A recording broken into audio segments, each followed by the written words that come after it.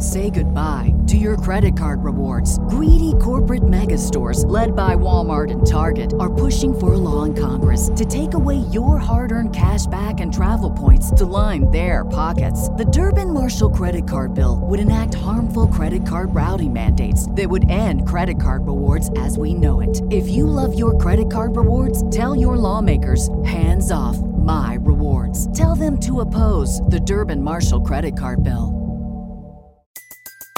Everybody in your crew identifies as either Big Mac Burger, McNuggets, or McCrispy Sandwich.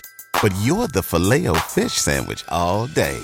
That crispy fish, that savory tartar sauce, that melty cheese, that pillowy bun. Yeah, you get it. Every time. And if you love the Filet-O-Fish, right now you can catch two of the classics you love for just $6. Limited time only. Price and participation may vary. Cannot be combined with any other offer. Single item at regular price. Ba-da-ba-ba-ba. This show is brought to you by The Makery, the podcast network for makers. Hey guys, welcome back to the Art of Craftsmanship podcast. My name is Dustin O'Hara, and I'm here with my co-host and brother, Devin. Hello. How's it going, Devin, today? I am excited to be here and be here with you. How you doing, Dev? I'm doing great. I am ready to do some quoting. Awesome. Do it for us. We discover and invent new ways of finding out the same old things.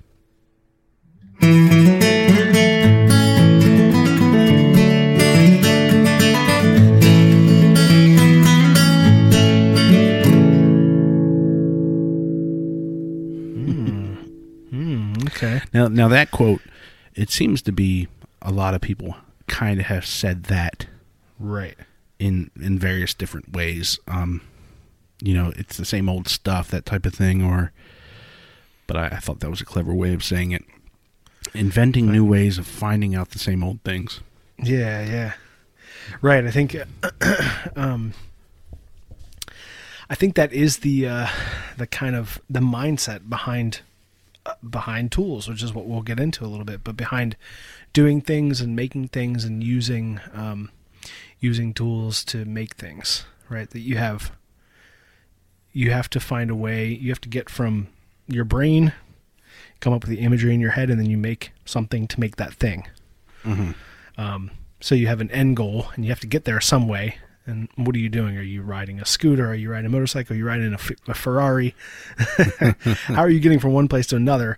And the tools that we use is that avenue from one place to the other.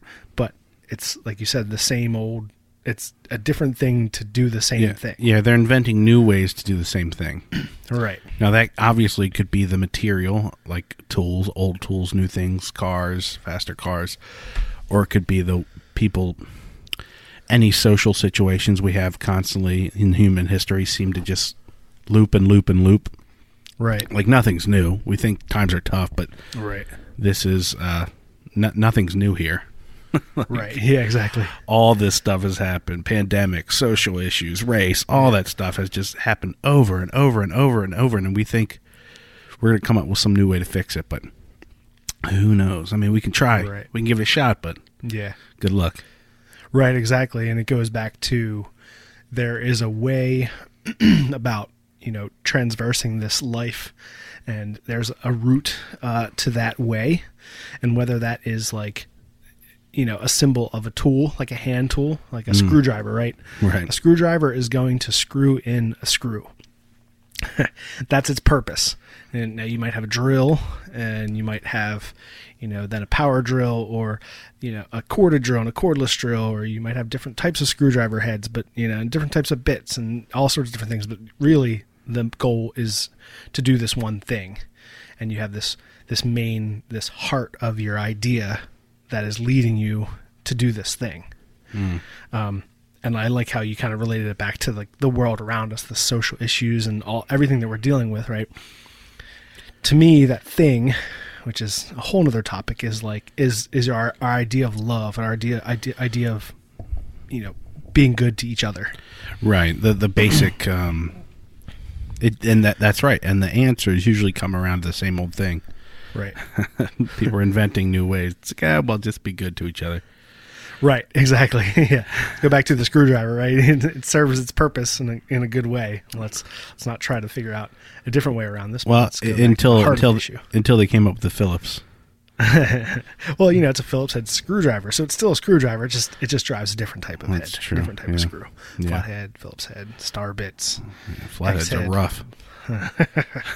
No, I don't know though. There's something really beautiful about a flathead screwdriver and a flathead screw. There's, if I'm going to look at a screw that's visible in a piece of furniture or, on a tool or something, I want that to be that flathead. Yeah, but I think Ideally, that's maybe brass or. I would say that's because just it's an older thing. You think of I don't know. I don't you think think so. of Maybe. antique things and antique tools when you see a flathead screw in something.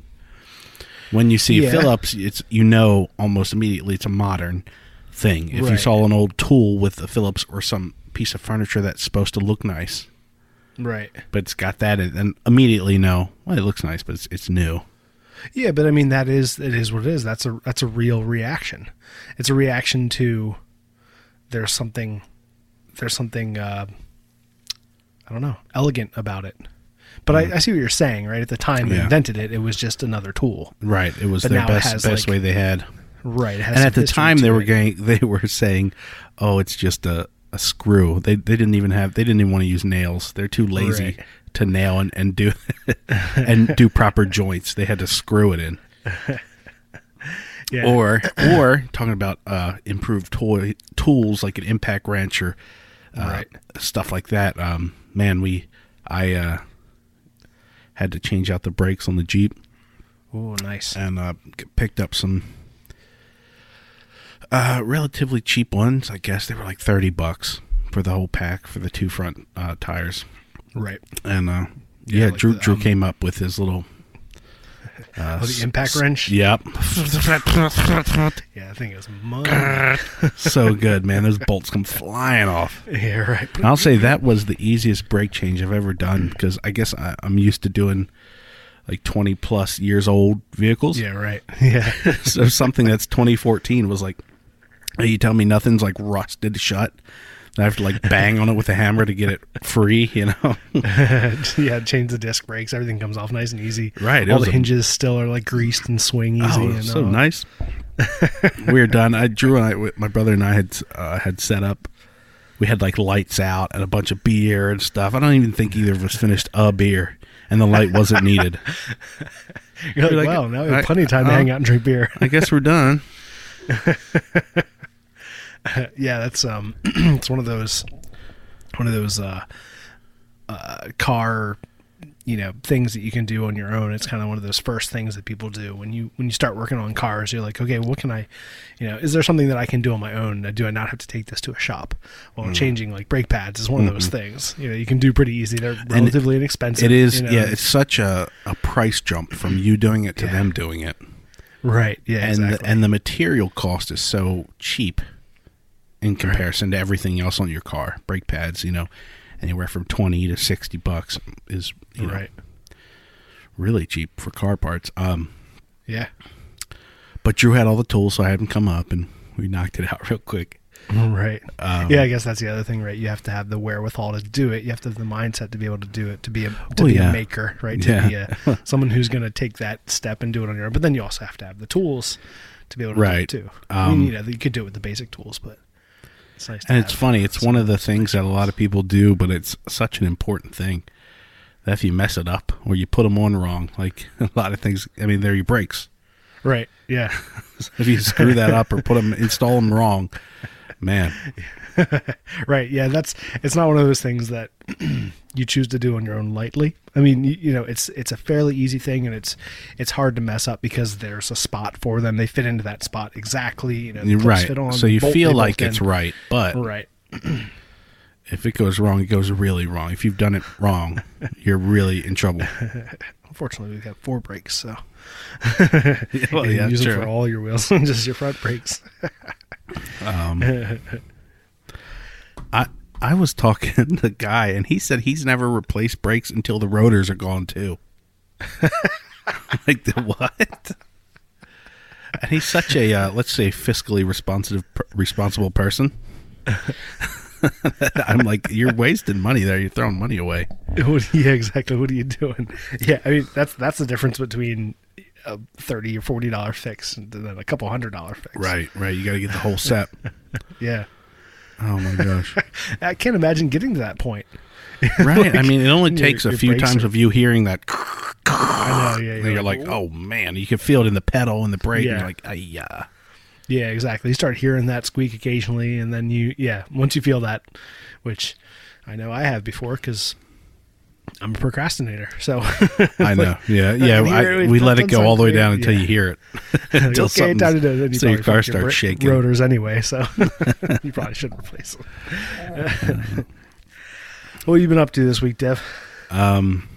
Changing out brakes and no, I finally just got done the Chinese sewing machine video.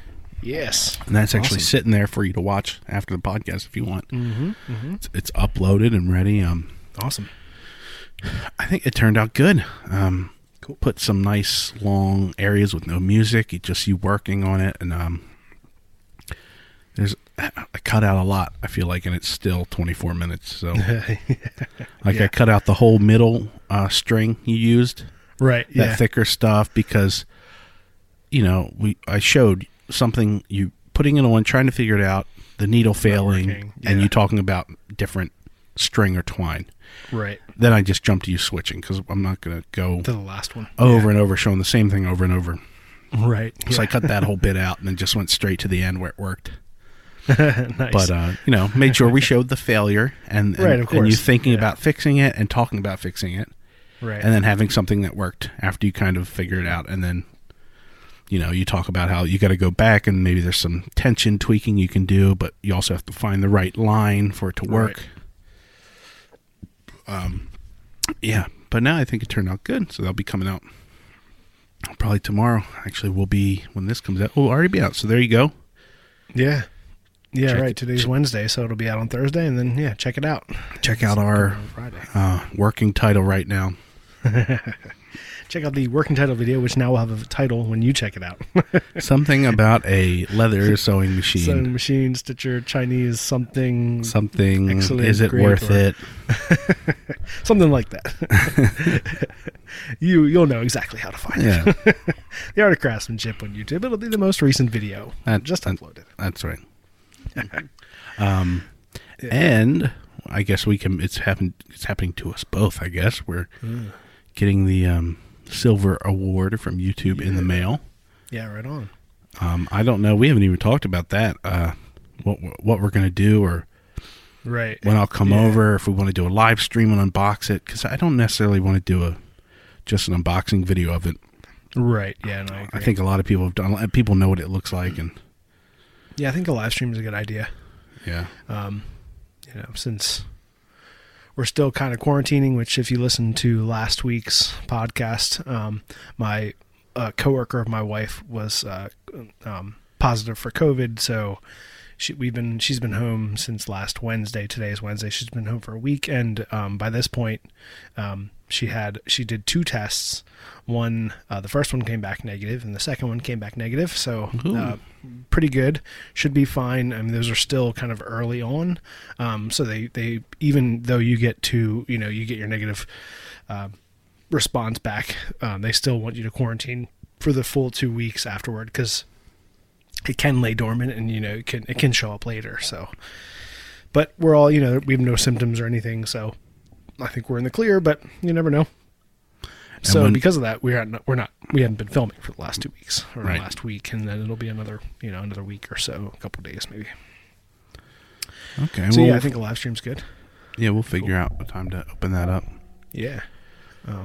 That'll be fun. Originally, I got an email saying that we would get the silver play button on Tuesday, and then shortly after that email, I got a second email that was like, actually, it's been delayed. It'll be Thursday. So today is Wednesday. It should be here tomorrow, and maybe I'll post a picture on Instagram of the box and see who can guess what it is. Yeah. What's in the box? Another what's in the box? In the box. What's in the box? Anything else, Steph? Anything else in your neck of the woods? I was going to say real quick, how much did I tell you? How much the replacement, the second? Because you can order a second plaque. Right. And we were Right, thinking yeah. about it so I could have one at my house and Dustin Yeah. could have one in the shop. Right. Do you know how much it is? Did I tell you? No, you didn't tell me. Take a guess. Let's see. You didn't tell me how much it was, so that means it couldn't have been too expensive. So an extra play button. I'll tell you, I didn't buy it. I didn't go ahead with buying it yet. Oh, you didn't buy it. Okay. And I don't know if I will. Okay, so then maybe it is more expensive. $200. $150. Dang. So not terrible, but also not great. Yeah, that's.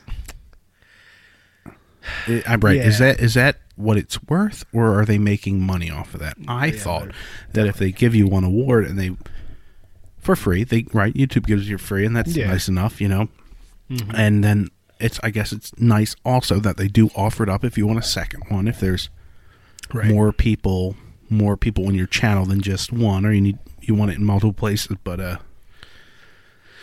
was like, maybe like $50. Yeah, right.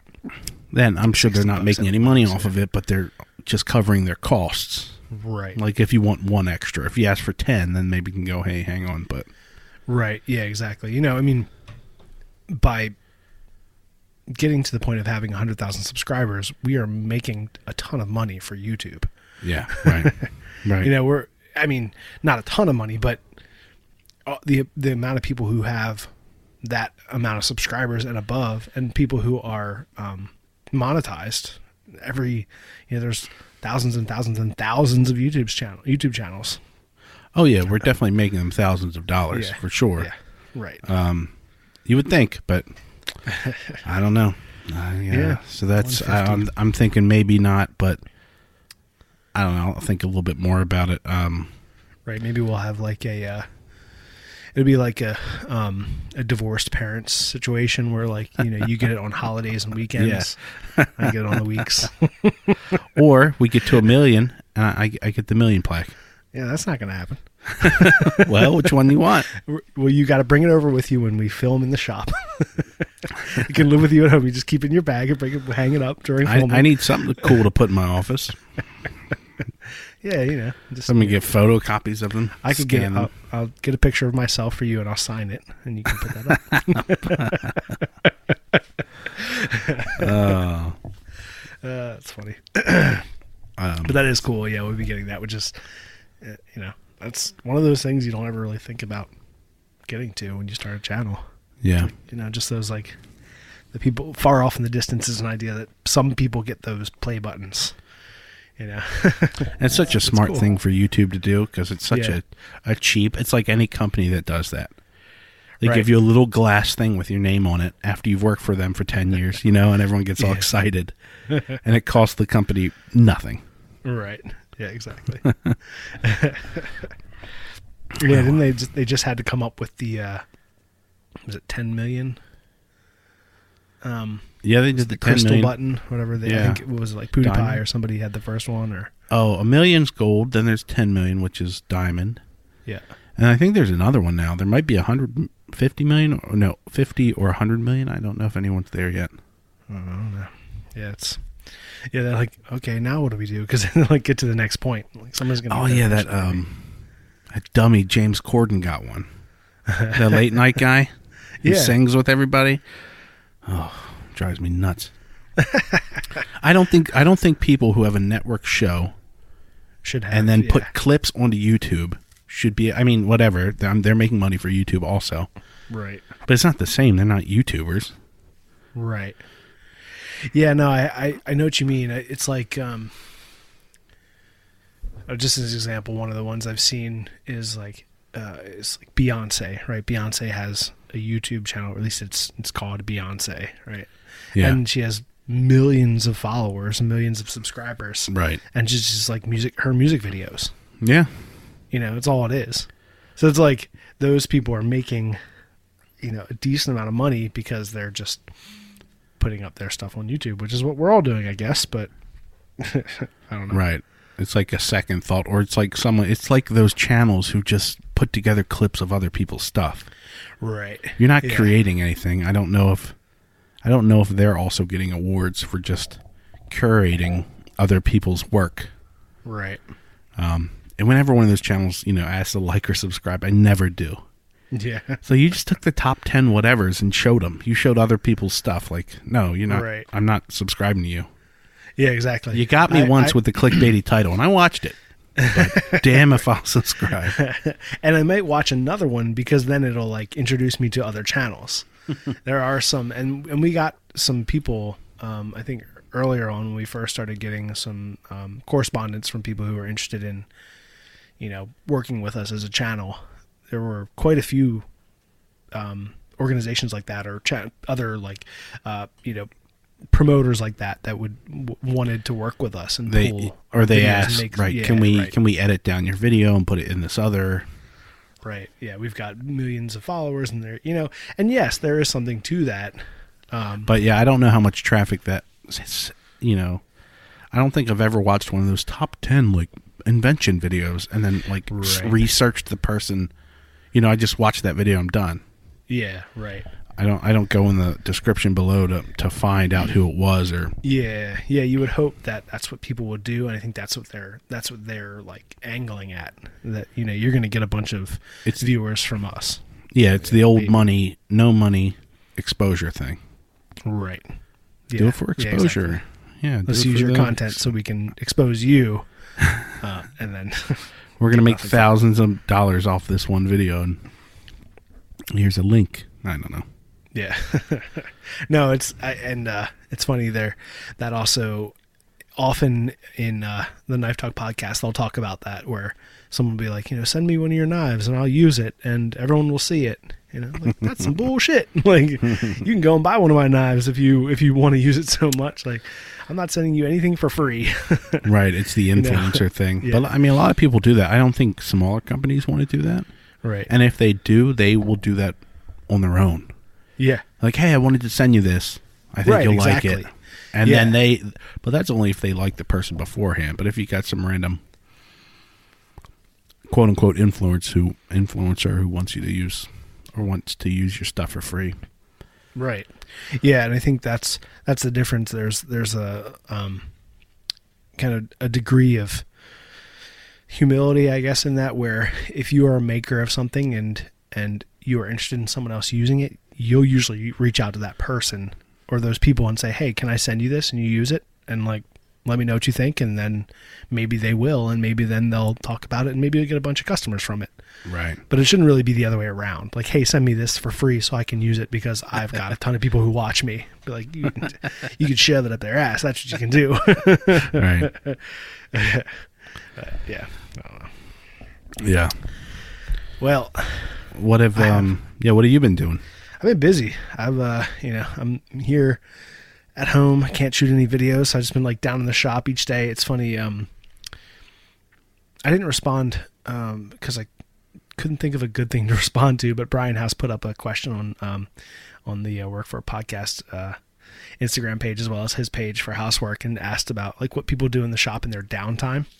And I was like, that's really true. I mean, I find myself just going down to the shop and kind of getting started something or just looking around for something to work on just because it's like, I'm in a space that now has everything in it that I could want to use to make something, ideally. It's not everything, right. but there's, for the things that I do like to make, the things, my interests, everything is there. It's like I've got stuff to work on. Yeah, so just being in the shop, and like, you have so many different things ready to go that there's right. There's always something if you want to start a new axe or hang something else or right. Or that's kind of what I've been up to. So I went down, cleaned the shop. It's always nice to clean up and stuff. And every time I do something, and I'm like, get the shop clean, and then I do a project, and then it's a mess again. And I'm like, how did this happen so quickly?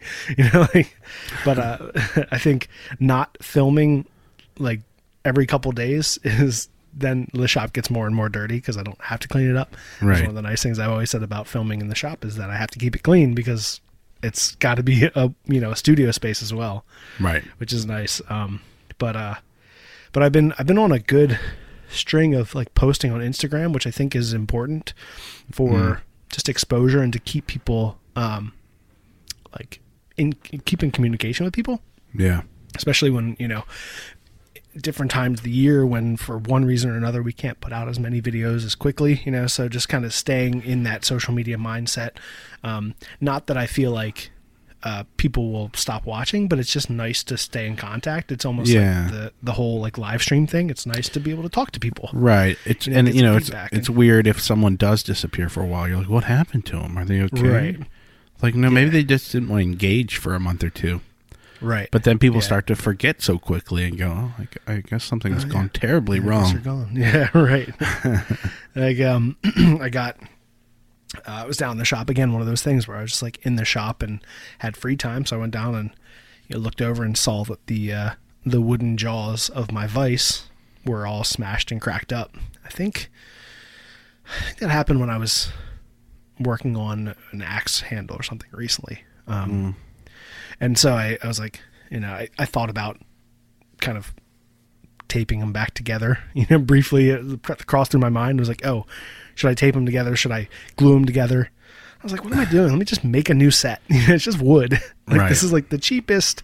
It was some hardwood. It might have been like a couple pieces of oak and then a couple pieces of MDF that were like finish nailed into the top to make a counterbalance that would hold it in place. I was like, what am I doing? Like, just make a new set. Like I have tons of scrap wood in the shop. Tons. Like it's like one of those hoarder mentalities where I cut off a piece and it's bigger than my fist and I got to keep it because I'm like, I'll probably use this for something, It's like, if it's skinny and weird shaped and kind of breaking, then I'll throw it away. Otherwise, it's like, it's just going to go into the wood shelf, into the big scrap pile and make itself into something usable, which a bunch of my scrap supply wood did. So that was kind of cool. I made the new quote unquote soft jaws. They're wooden, but it's nice, to have something that's softer than metal. And I did end up putting, gluing leather on the faces as well, which is a good suggestion from Nagelhaus Forge, which if all works out okay, which it should, we will have him as a guest on the podcast next week. Nice. Cool. Made those. I got a package from the Three Rivers. I ordered more bowstring to be able to make a new string for the hickory bow that we put out in the video, which is doing really well, which is great. So I ordered a pound spool of it, which in my mind I didn't really know what we ordered the previous time. My buddy Sean and I, who we did bow making with, and we kind of split that roll, but we had ordered a 1/4 pound spool from the previous time, which was still a ton of bowstring. But like the 1/4 pound spool was like $9, and then the pound spool was like $25 or something, so much better deal. And even if I make, let's say I make only 5 more bows in my lifetime for some reason, right? That's still, it's only like $5 a bow and a bowstring, which is cheaper than what I pay online, make my own. And then I can give some away if other people need it. I can use it for other things. One of the nice things about that weight bowstring is that it should work pretty well for stitching leather. I'm not sure if it'll work in the machine. We'll try that, but definitely for hand stitching, it's good. It's good material for that. I was going to say we should at least do a yearly bow video. So hopefully in the next 5 years you'll have 5 more bows. All right, of all different types, because both our bow videos have done well. Yeah, right, exactly. So keep doing those. It reminds me, a little side story. We just watched Shaun of the Dead with our daughter. Our daughter's 11, so Shaun of the Dead's a little bit. It's R because it's a little crass. Like there's some sexual humor, not a ton, right? And there's language, Yeah. But it's a comedy zombie movie, so it's not a huge deal. But my wife and I love that movie, and we quote it all the time. Obviously the kid friendly quotes and stuff. Right. So we watched it again, but it's just a great spot. And what does he say? I think Ed will fart, and then what's his name will laugh. He'll smell it and he'll laugh and be like, "Oh, you gotta stop that." And he's like, "I'll stop doing it when you stop laughing." So I always think about that. We'll stop making those videos when people stop watching them. So we'll keep on making videos that people like to see. Yeah. So made the soft jaws. Had a fire over the weekend, and I was collecting some firewood, and my axe handle broke. One of my axes. Oh, that's right. Which is weird. I mean, I've had maybe 2 or 3 times in the past where I've had axe handles break, but not usually. What'll happen is you're hitting, and the crack will open up, right? You feel it in the handle. It's something you feel it crack. The head normally doesn't fly off. Well, this one just like flew off. I was swinging and no crack that I could see, nothing, no preemptive warning, just like a smack, hitting, chopping this piece of wood, and then all of a sudden fortunately it didn't fly off at me. I hit it, and as I hit, it just snapped, and so then the head just kind of spun in place on the wood and then fell on the ground. So.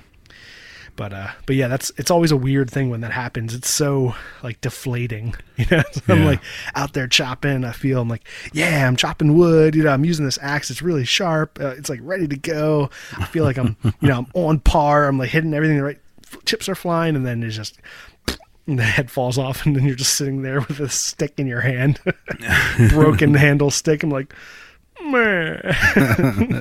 Okay, I guess I'll stop now. I guess I have to, collect wood like a commoner, break it over my knee. Or if only I had 30 more axes down in my shop. I was 200 yards away from the shop, though. So. Oh, terrible. No, that was funny. My wife, Nicole, she commented that on the post. She's like, if only you had more axes to pull from. Right. Yeah. I was like, well, that's not the point, right? The point is that this one broke. It was funny. It was then I got the wood out of the eye and cleaned it up. And one of the things that I did post an Instagram post about it and showed it. I was when in my shop, when your axe handle breaks underneath of you, you get a facelift just to let you know that you're still a member of the team, right? the thing that I didn't really show before and after of that axe head, but it was it's a Michigan pattern, which has a rounded pole. It's flat on the sides, back to the pole, the end of the axe, but the top and bottom are rounded. So instead of just being squared off, they're rounded on the top and bottom. And it's just not a style that I'm a fan of the look. I'm not really a big fan of that look of that axe. So I took advantage of that, and I just ground it flat. I had plenty of pole, so just ground it down. It was almost exactly 3 pounds before I ground it, and then I ground off maybe a 1/4 of an inch of steel. Nah, maybe not that. Probably 1/8 of an inch of steel, and then chamfered the end. And so now it looks more like a Dayton pattern, which I'm happy about. So ended in good. That's the one that broke? The one that I did the facelift to. Oh, okay. That's what you meant. Okay. Gotcha. Yeah. So, yep. But, so it's been nice just kind of working in the shop. I did, put up a picture of a couple axes or whatever, an axe that I was going to work on, and then clean the shop, and then that turned into a few different axes. I have this handle and this head, and this needs to be done, and these are all things that I can do right away. It's of course I have a bin full of axe heads that need to be rehandled, but I had a couple that are now sitting on the table in the nice clean shop, which is nice. I went down there the last couple of days. I went down yesterday. I didn't really get a chance to get down the shop yesterday until in the evening. And I literally just went down because I was I need to take a picture of something and post it on Instagram because I haven't posted it all today. I got to keep in contact with people. No, that's a good habit, at least once a day, right? Yeah, right. And I think, why not? That's, I remember that's what, James Keaton, Redbeard Ops, that's what he said when we had him on the podcast. He's daily, just post once a day. It's such an easy, such an easy thing. Right. In the grand scale of the art of craftsmanship. Right. To have anything quick and live in social media like that, man, it's so nice. Just do it, you're done. Right. And I do, and the nice thing now about Instagram is that it's part of Facebook, so I can post directly to Facebook at the same time. So I can put it on the different groups that I'm in Facebook, and obviously I have a lot less friends on Facebook because Facebook is more about friends and family, people you actually know. Yeah, I will say groups, so. I will say the company, I guess, or when people post things like that to all of them, right? Different social media spots. It seems a little silly like your normal Instagram thing, just Right. going to you, seems like sometimes like, oh, Dustin really posts a lot on Facebook about this stuff that not many people are. It's not like family. Right. It's like he's going on and on about this and that. But if you also think, oh, well, it's going to Instagram too, and a lot of people Right. are talking to him about this thing. But if it was just you, Right. as Dustin O'Hara, posting like these things every day about all the stuff you make, and I make it, hashtagging everything, and man, he really Yeah. thinks a lot of himself. I know I had thought about that, and before I really got into Instagram, I did think about that from a few friends of mine that do it that way, and I did have that feeling. It was like not really the like, there's a lot going on. It was more just kind of, I guess Facebook isn't designed necessarily that way. Right. It's more just, this is what's happening in my life that my friends and family will be interested in. Yeah, And a little yeah. bit more personal. Right. So, Instagram is more like free advertisement. So you Right. can do whatever you want, post whatever you want all the time. And obviously the more individual you get, you post and you tag people and you talk about things and events, then people can kind of connect with you as a person. But really it's that like free advertisement. Right. Which Yeah. Facebook is not necessarily that same thing. No. I don't, maybe we should start the Art of Craftsmanship Facebook page. I don't know. Yeah. Who knows? Yeah, I don't know. I mean, I kind of, Maybe should we Some- TikTok? I don't even know how to TikTok. I don't know. Yeah, exactly. I think, or maybe it's just maybe it's like when there are things that I know that groups on Facebook, because I'm part of like a bushcraft group and knife making groups and axe groups and so sailing groups and if stuff. you post so something like that to your personal thing, does it also go to the group on Facebook? I have to then share it from my personal onto those. Then you share it to these different groups. So that's kind of what you're trying to do. yeah. Going from there and sharing your own post to the groups that the you're with, groups. axe Yeah. groups, bow groups, blah, blah, blah. Right. Yeah. I see. Right. So it's not purely just to like also post on Instagram. It's that way it's over on Instagram. So then I can then repost it Facebook, repost it from Facebook onto the Facebook groups, which is more than just a community of people who are interested in the same thing that I'm posting about. Axes and knives and bushcraft stuff and bow making stuff. Yeah. So Those snobby groups. members only. Yeah. You applied, and we'll see if we'll let you into our group. And then I guess, also posting onto the community page on YouTube, but I feel like I get a lot less traffic there than I do on Instagram. Maybe because people are like going to Instagram for that thing. Maybe. They're there to see this, like to follow people and then YouTube. I mean, I still do it. I still post stuff up because there are potentially a lot more eyes on it through YouTube, but I guess people don't interact with it as much on YouTube. No, it's, people, they want to see a video. We're here for a video. What do you got for us? Yeah, exactly. I You can show me a think we picture. tried to we've posted a few, and usually on Instagram, but sometimes we do the YouTube also about, hey, we got a video coming out tomorrow or something, or we're working on a Right. video now, and people are like, just put it out. What are you waiting for? Right, yeah, exactly. Release it. Don't- Why are you, don't give why me are a you telling teaser. us about a video? They're like, hey, I might not even watch your video if you offer it up to me right now, ready to play. So don't tease me about it. Definitely not going to watch it now. Yeah, forget it. Unfollow. Yeah. Just put it out, man. Unsubscribe. Like, all right, well, for one, I've not even done it. Yeah, right, exactly. I just told Dustin I think we'll have it done tomorrow. I'm gonna work for the next 4 hours. I'll be Yeah, up till exactly. 2, and then I'll start to export it. And if I get up in the morning and everything worked out, I'll watch it again, and then hopefully by lunch we can actually put it out. It's such a hard life. All right, so let's get to the I guess the theme late of the theme. Yeah. So I was kind of going through, and when we don't have a guest, which quite often we don't have a guest, but it's fine.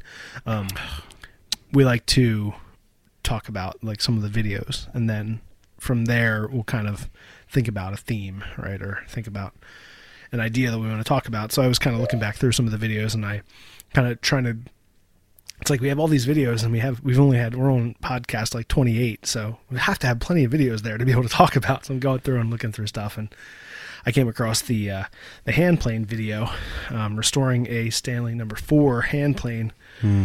I thought it'd be kind of interesting to talk about, just like the idea of tools and restoring things, and then that kind of led me to this idea of old tools versus new tools. And so I kind of reached out to you. I was like, what if we talk about that? What if we talk about like what it is about old tools that draws us in, that makes us want to use something? Because of course, like, I can screw something in by hand, but I could also use my drill, which is right there. I'm just going to do it quicker and probably more efficiently and have more torque. And, so it's like, what is it that draws us to these old tools? Is it like just a fashion trend? Is it just a fad? You're like, oh, this is cool. I think it might be fun to use this. These other people around me are using these things. Like, that might be cool. But there are plenty of old tools, and I say old, and it doesn't necessarily have to be old. It can just be something that's, from an earlier time, something that was made at a certain time but then isn't made anymore for one reason or another.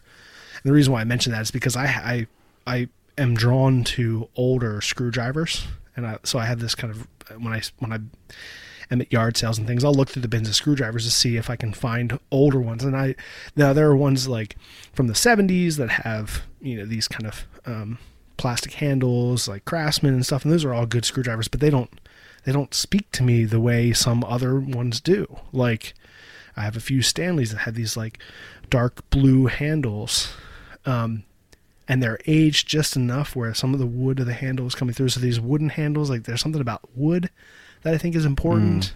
And then I have several of the Irwin perfect handle screwdriver, which is like a full tang screwdriver with wood on either side with two rivets holding on. Those are just always beautiful, and I never saw anyone using those screwdrivers. I just saw them at a yard sale one point in the last 10 or 15 years and started collecting them because there was something that drew me to them. There was something really beautiful about it. A lot of, like, there was a sense of design that went into it that is lost on new tools.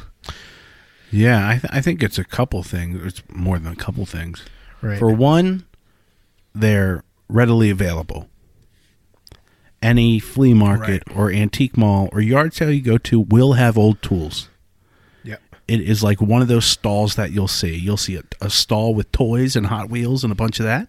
Right. And you'll see an old tool stall. That's at every flea market ever. And maybe one with vinyl records, and then one with old cabinets that have been painted over and then made to look old again. Like roughed up. Yeah, right, exactly.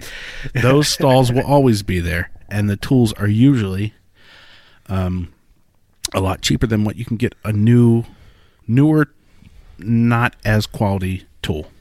Right.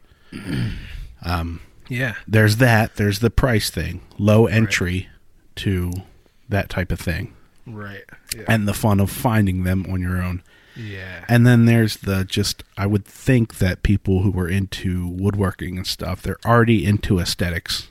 So like you said, just the look of it and knowing the quality of it, and the, I guess, ever-changing and diminishing quality of hand tools and stuff like that as we go along, and big corporations and bigger things make them and have less care for them. Right. I don't know if that'll ever stop or turn around. I mean, we have a little bit of that now. There's a lot of makers and a lot of people, independent small companies, making nice things again. Right. But you almost know automatically that if it's, I don't know, before the 50s, you'll get some quality stuff no matter what it is. Right. And I think you touched on a good thing, which was like, as a maker, woodworker, metal worker, especially I think woodworkers, there's an aesthetic that you're looking for. There's a life and a warmth in the look of a piece of wooden furniture that it's speaking to us as makers in a certain way. And maybe that's because it does have a life of its own. It's like you can do something with it. It came from a living thing. It's now this like piece of furniture, but there's an impermanence to it that as it ages over time, it will age. So like you bump it against a wall, or maybe you drop a screwdriver on it and it gets a little dent, or like my buddy Sean, he has a wooden table. He and I made dining room tables at the same time, and I think I forget what it was. They're playing games on the table, and part of his table is made out of old pine boards, and writing on note paper on the table has transferred some letters through onto the pine, right? So there's a history there now. So it has like they take on a life of their own. Yeah. And like I said before, I'm drawn to those older Stanley wooden handle painted screwdrivers because there are little bits of paint missing, or there might be like a scratch. Right. You could tell like someone used it.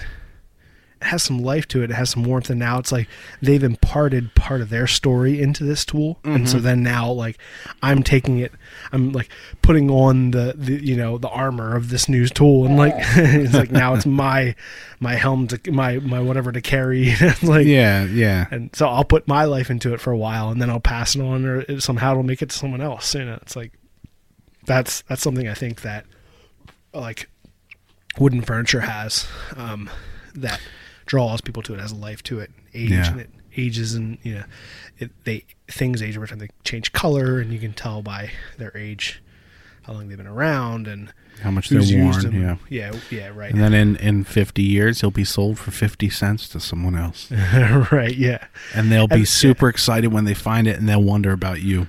Right, yeah. Who you were. Yeah, it's such a cool thing, the story and the history of it. That's such a fun thing to think about when you pick up something right new, and that's a little angle to it. Old versus new tools and old versus new things. The excitement is there just as much as like getting a cool new thing, but anything that's new to you, right? Yeah. This old tool is brand new to you. So that's something too. Right.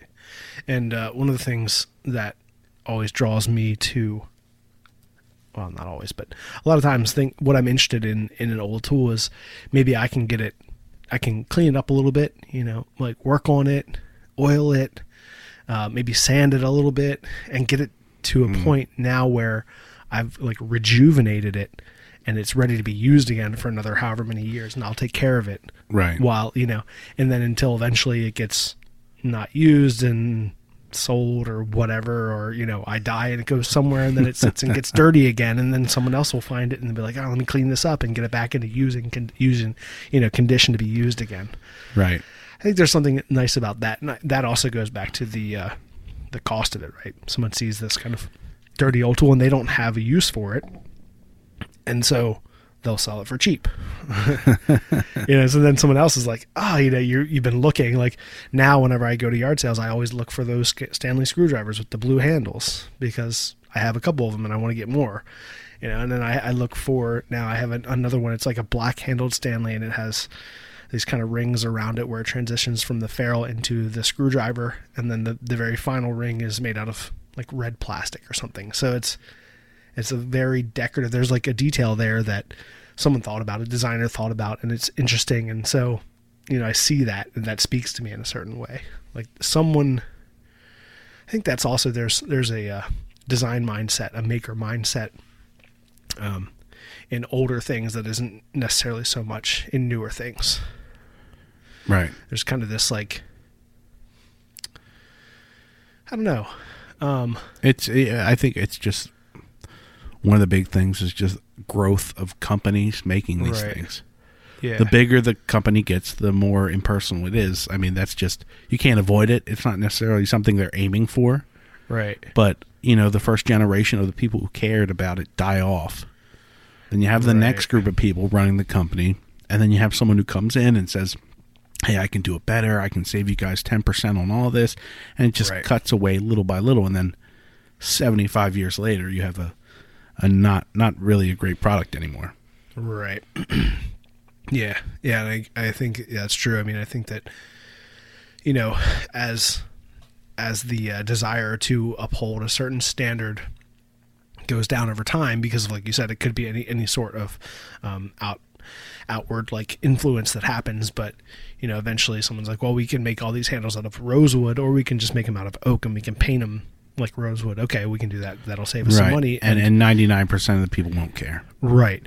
Because we already have the name behind the product, right? People are buying it for the name because they trust the name. Okay, well, now we can just switch over to plastic handles because they're going to work just as well and they'll probably actually last longer. Right. But now there's, you know, you're getting away from that design aesthetic, and the reason why someone had put some time and care into doing the thing a certain way, maybe it was only because that's what they had at the time. Like they had these supplies and materials available to them, so that's what they made their materials out of. But I think there was a design aesthetic that's been lost over the years, and I think that also comes with like off-brand things. Yeah. Where then you start having people just copying designs because that's what they see that, you know, so it's like I can make your same exact thing. I can buy it from the same company and I'll just put my own logo on it. Yeah. And, you know, make it with a little bit less quality products. And so it'll, you know, so you have all these kind of copycat things, which then are flooding the market of this one item and changing the design aesthetic. Yeah. I was, I guess, the ongoing saga of the American Giant hoodie that we've discussed many times. Yeah, they had a good little pamphlet when it came in the mail. I don't know. I guess it's true, but it is their pamphlet, so maybe not. They were talking about before like 1940, the price of things were so much higher. That's why people did have one or two good things. They had one good suit. They had 2 pairs of slacks. They had like 3 nice shirts, and that was it. Obviously, we can buy all that. We can go to Walmart and buy that whole outfit. Right. That whole wardrobe for, you know, $100. And they were saying something like this hoodie or a sweatshirt back then cost this much, and then with inflation, they say it was about $150 for a sweater. You know, back then. Yeah, so whatever it was back then, maybe it was $10. Right. But with inflation and the change and the economy and stuff, they said that's how much it used to cost people. Right. So then that makes a little bit more. You go, okay, well, I don't feel so bad about spending $120 on this hoodie. Right. Because they say back then when we made everything and people would make everything there and get all their resources and materials local. Right. And, you know, then this is how much stuff costs. This is just how it is. And if you want something like this, it's how much it's going to cost. And right. I think it's true. And it makes sense because you go into thinking like, how much would this thing how much would this thing cost me to make it? Right. Yeah. And then you go, there's no way I could ever make a shirt for $5. Right. But it has to be globalized and sent overseas and sent back. And that's the only way you can do it. Yeah.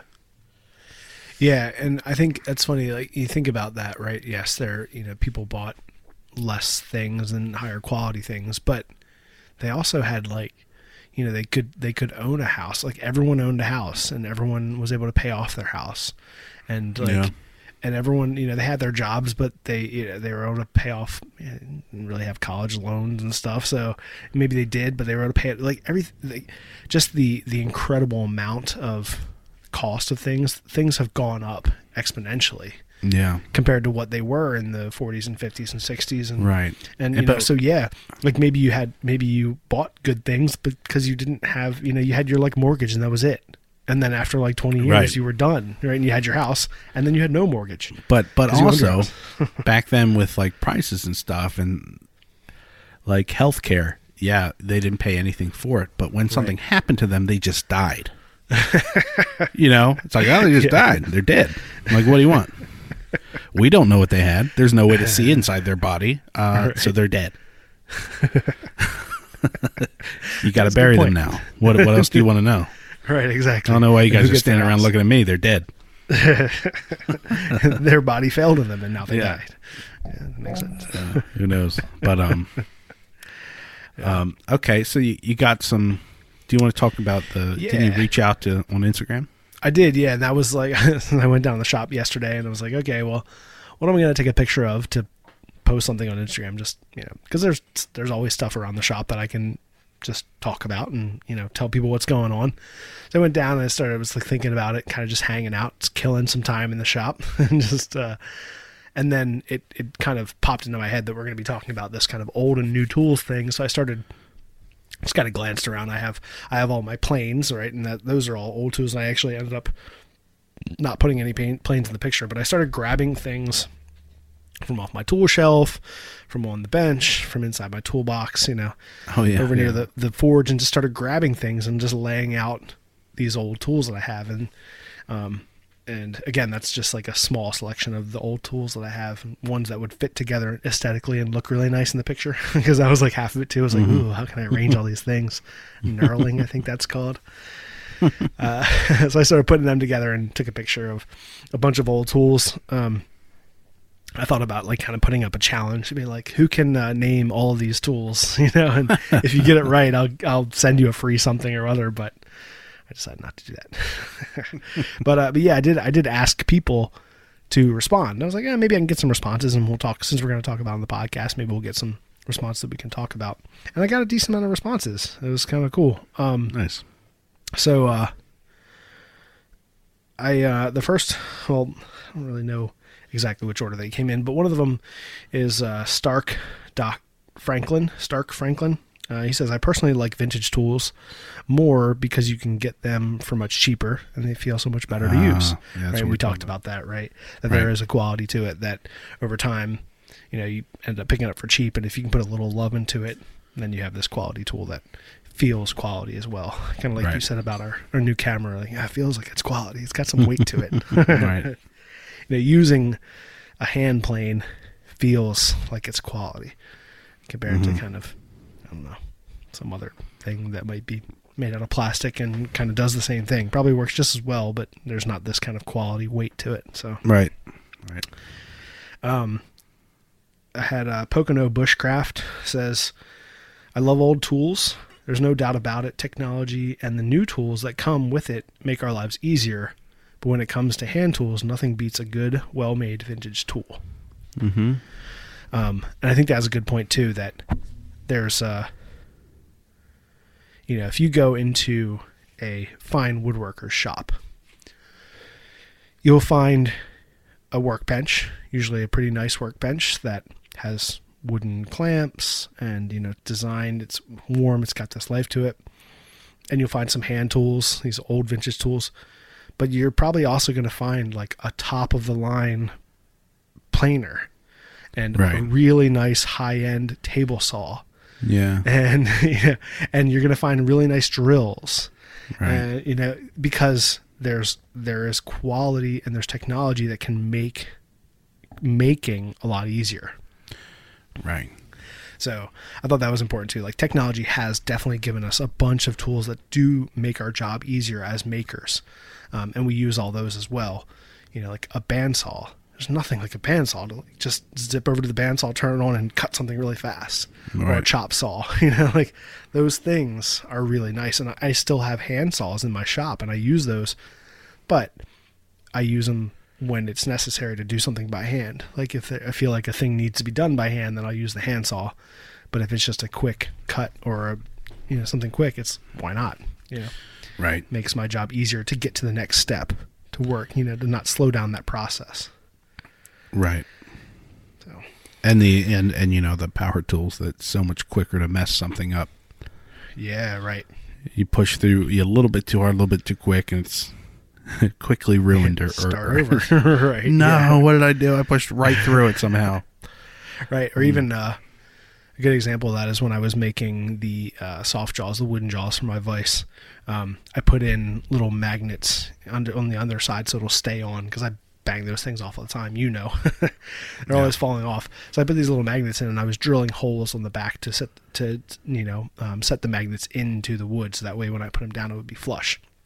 And I was using a little Forstner bit, 1/4 inch or whatever it is, 3/8 or something, and drilling in through plywood. And plywood obviously has different plies, and so there's different plies. Sometimes there's voids, and sometimes there's softer wood and harder wood. And I was drilling through, and got one of the holes just, drilling top speed. It just went straight through a void and went down really deep. Now, fortunately, I didn't go all the way through to the front and have a hole in it, but it is now the magnet sitting, almost a quarter of an inch below the surface instead of, a 1/16 of an inch below the surface. It still works. It's still glued in place and it's going to hold fine, but that's a good example of where a power tool, if I was using, a bit and brace and just screwing those in or something, it would have just been, I would have stopped because I would have been doing it by hand. It's not so much power that it just rips through it really quick. Right. Yeah. Another I have, Henrik Oscarsson says, old or new, for me it's about quality. If something still works after 100 or 200 or 300 or so on years, to me it says quality. But that does also something that has been used for 15 years and not broken down. Quality is subjective, but then again, it's not. So that was good. He's kind of all over the place, but back and forth. It's like, but basically it's just saying, the tool is, the quality of the tool is in the eye of the user. Right. I love my little 1x30 grinder. It still works for me great. I sharpen stuff with it now, and I have a range of different grit belts, and I'll still use it for different stuff, but it's served me well. It didn't cost me much, and it's not a good vintage tool, but it works well. So it's kind of pulled its weight in the shop. Right.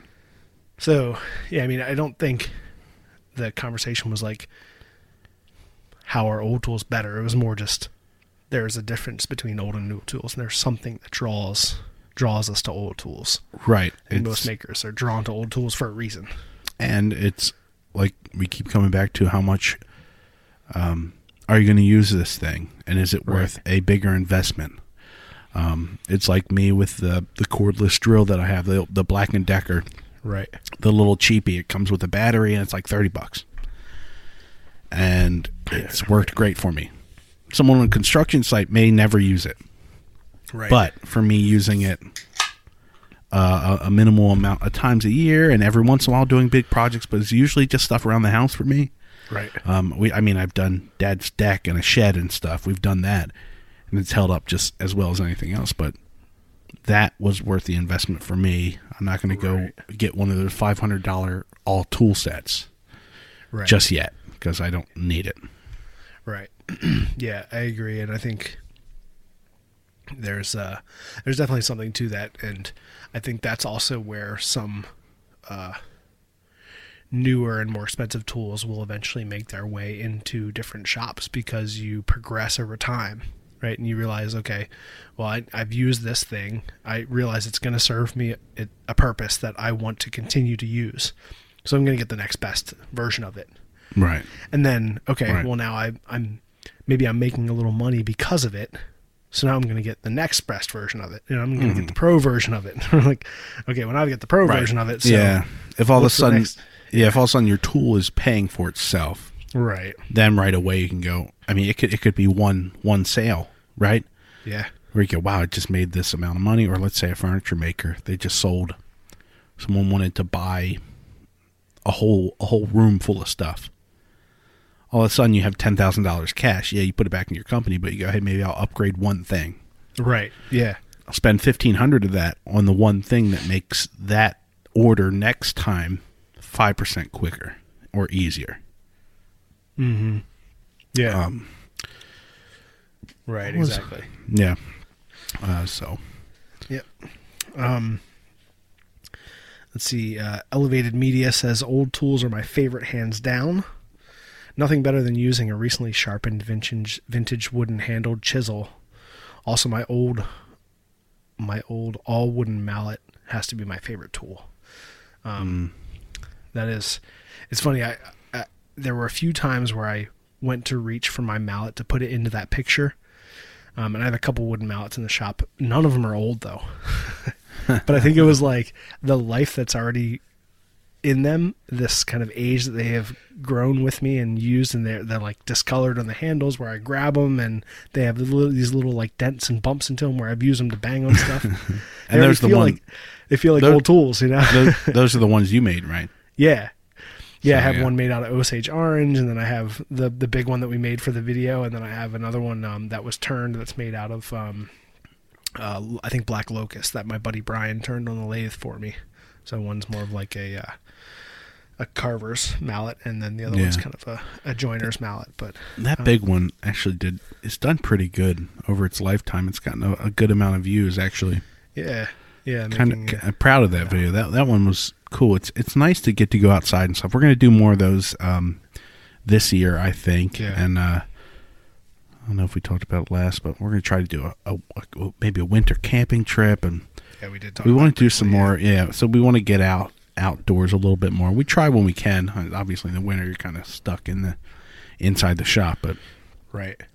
There's usually a lot of us shooting outside during the summer. Yeah. Yeah, exactly. It's just so nice out. It's like, and a lot of times the reason why we shoot inside is because we both obviously have full-time jobs and we're working during the day. So then we're shooting at night. So it's dark. Right. But then, when we do shoot on weekends and stuff, or if we're working on a specific project where we know, that, we want to get some shots outside or we want to do something outside, then we plan around that as well. Yeah, it is really nice. It's always nice. Like you get these like beautiful views of the landscape, and it's nice to get those nice shots outside. Yeah. Capture the nice light. Mm-hmm. All right, I have Crafting the Life I Want.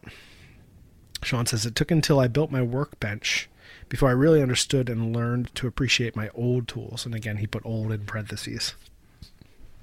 I think they both have their place, but I certainly appreciate, and since that bench build will reach for my old tools far more often than before.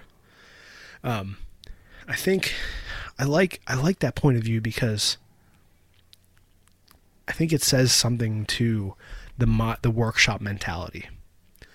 If you're in a metal shop, you're welding, you're cutting things. Everything's going to be made out of metal, and you're gonna reach for a certain type of tools. You're looking for a certain type of tools in that workshop. When Sean built his wooden bench, it has the life of now an older tool. It's speaking to a history of that type of bench. It's like when you have a nice wood vise and you can't clamp a piece of wood into it.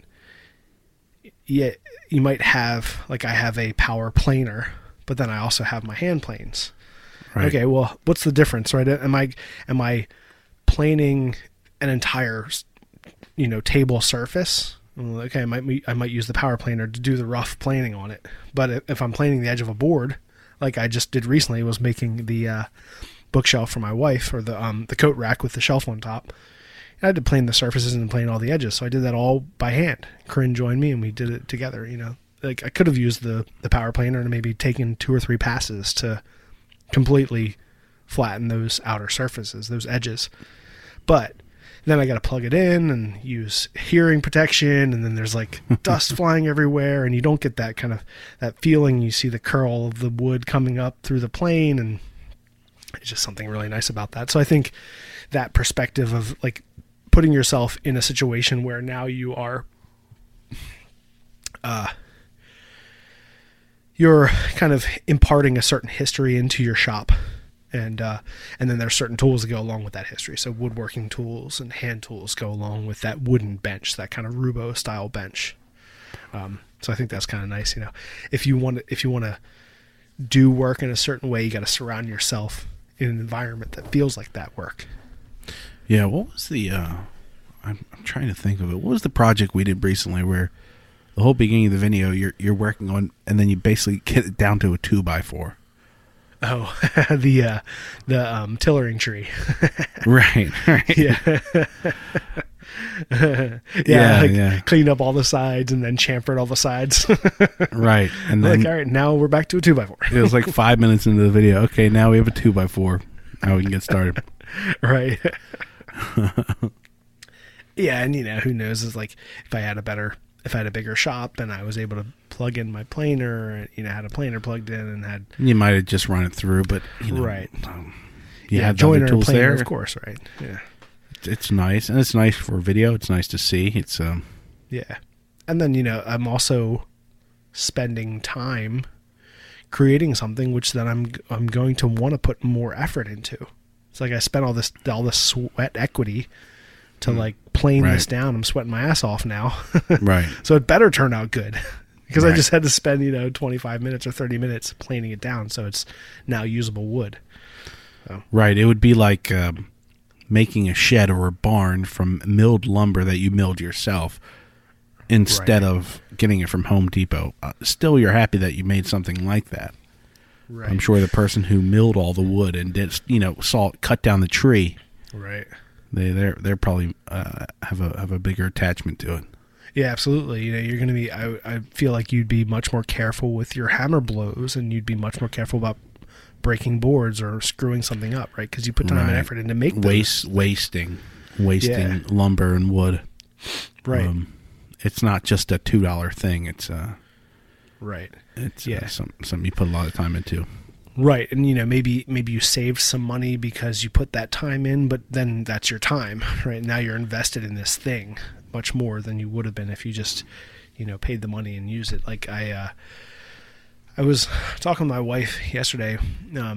We have right outside of our kitchen window, we have a welded, a steel kind of decorative bird feeder hanging thing. It kind of looks like if you imagine like motorcycle handlebars that are really wide, like maybe as wide as say like 5 feet. So they don't like go, they kind of have this curve. So the outsides of them down, and then it kind of curves down in the middle. And then the very middle of that, it has a metal post that goes straight down. And then along that horizontal, like those long handlebars, are different, like maybe a 1/4-inch round bar that's been coiled around and welded. And then there's these 3 little welded decorative birds that are on it. And then all the different kind of round bar has hooks and things. So then you can hang bird feeders off of it and different like outdoor implements. And I got that piece, that sculpture, that, thing was from an artist who I became friends with when I was living in Virginia after grad school. Her name was Sally Myers, and I was in a show with her, and she did these like welded birds and welded different things. And I do mostly landscape painting as my fine art. So we were in a show together where I had my work, she had her work, and there was a few other artists in the show. But she and I were interviewed for the local paper based off of for the show.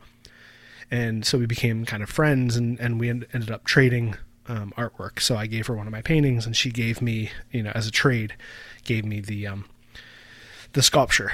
And the point being is that if I would have paid her for the sculpture, or if she would have paid me for the painting, I would have gotten money. She would have gotten the painting, and that money would have been used for something, and it was gone. Right. Mm-hmm. So it's like, in that situation, I was like much happier, way more satisfied with the exchange, the trade of art, right? Because what I got from her, in my mind, had a value of equal or more to what I gave her. And I'm sure in the same mindset, she had the same mindset, right? That we're exchanging these things. Now we both have something from each other that we both made. And it's not just money, we didn't just get money for what we paid, but we got something that will then last us for a long time. So it's not like here and gone. It's something that lasts a while. Yeah. I think that's kind of one of the nice things about having some artist friends or having maker people that you can trade things with, because then you're getting something that should potentially be with you for as long as you want it to be with you. Yeah. Yeah. It's, it's kind of the same thing. Even though I'm giving money, I was thinking about how much money I spend on vinyl records. And like, if you add it all up, it's probably a lot of money. Right. And obviously I know that there's Spotify, and I know that there's YouTube. I understand this. But what I get if I buy a record from someone, not only do I get the feeling of supporting that band or group directly, I also get a physical, tangible thing that will last for, as long as I'm alive. I don't know. It depends. You got to take care of records, obviously, but yeah, but potentially you as the keeper of the record, you're going to take care of it. to the best of your ability, and it should last for your entire time that you have right. it. So every time I think, like, man, should I pay this much for a record? And a lot of times it's fun. It's like searching for old tools, and that one place with milk crates and in every flea market. Yeah, right. Yeah, you got the toys, you've got the tools, and you've got the records. You got the records, and I flip through, and you find a record that you've been thinking of, or is a good deal, or it's super clean. Like, it's nice, and it's value to me. It's worth the money. And nowadays, if you can get anything that you can actually hold or hang up or grab in your hands, it's such a value now, because everything's going away from that. Yeah. That's a perfect example of something else that's old that isn't necessary, right? Because now there are some old tools that do a certain thing that you can't really, even the new tools are the same way, like a screwdriver or a hand plane, right? You might get a new hand plane from Veritas, and it's going to be made the same way that an old one is made. It does the same thing. It's just made out of new materials. Right. I think records are one of those things that's like not really necessary, but there's something beautiful about it, right? I don't need to, like a bit and brace, I don't need to drill holes by hand, but it's beautiful. The tool is beautiful. The Irwin bits that I can find that I collect to make sure I try to have this whole set. It's a beautiful engineered piece of machinery. Yeah. That does something beautiful, and there's connection to it, and you feel your body through the tool when you're using it, like a record, you hear the scratches in it, or you see it spinning. It's almost like magic. Records are magic. Right. It's like, such there's something magical happening in front of you, and I think that's the same thing with old tools. There's this magic that flows through you and through this thing and creates something. Yeah, I think anytime nowadays you can find something that takes you an extra minute to do, but something you can appreciate while you're doing it. It's not just like a throwaway thing. Like, all right, put something on Netflix, right? Play a game on my phone, scroll through this here. It's like 10 different things. You're working with hand tools, or even if something as simple as putting a record on, you're thinking about it. What do I want to listen to? And it's not just gonna be like, hey, I want to listen to this one song. It's like, what album do I want to listen to? You go and find it, you get it out, you pull it, you look at it, you get the liner notes or the little paper that comes out with anything that's with it. You put it on, you make sure there's no dust on it, then you put the needle on. I don't know. It's I think we're searching for experiences and little moments. We got to stop and have these little moments that we kind of everything's so fast now. You got to find times to stop, and we've been adding up to our Christmas music library now too. Nice. So we have all those that we put on at Christmas time, and I don't know. It's just such a nice old thing. Yeah. I know our parents had records when we were growing up. Our dad had this really cool old record cabinet. Not anything special. It's probably just like made out of plywood, but it was like 2 shelves tall, and it the door in the front that opened and closed, and that was like, it was a nice thing. It was something that served a single purpose, right? And I remember our dad putting on the records, and he had his like headphones, and he would like just sit in the corner and listen to some of the records while us 4 boys were like going nuts. Right. And then obviously like he would play the music as well. We'd all hear it. We grew up with rock and roll and the Beatles and the Rolling Stones and and Crosby, Stills and Nash and whatever other classic rock stuff that we grew up with. But there was something really nice about that even then. And this is in the 80s, so it wasn't like there was tapes and 8 tracks and things and whatever. So even at that time, a record collection wasn't completely necessary, but this is something our dad had kind of acquired over the years as like a musician and a lover of music himself. Right. And now if you decide to go out, and again, you can get this stuff for cheap. You can get a receiver, and you get 2 giant, whatever size speakers you want, because they're at every thrift store for, $5 each. You can blow people away. You can get it so loud, and you can get the house bumping through records. Oh, it's so much fun. It's so much better than a stupid cell phone in a cup or something, Cell phone, yeah.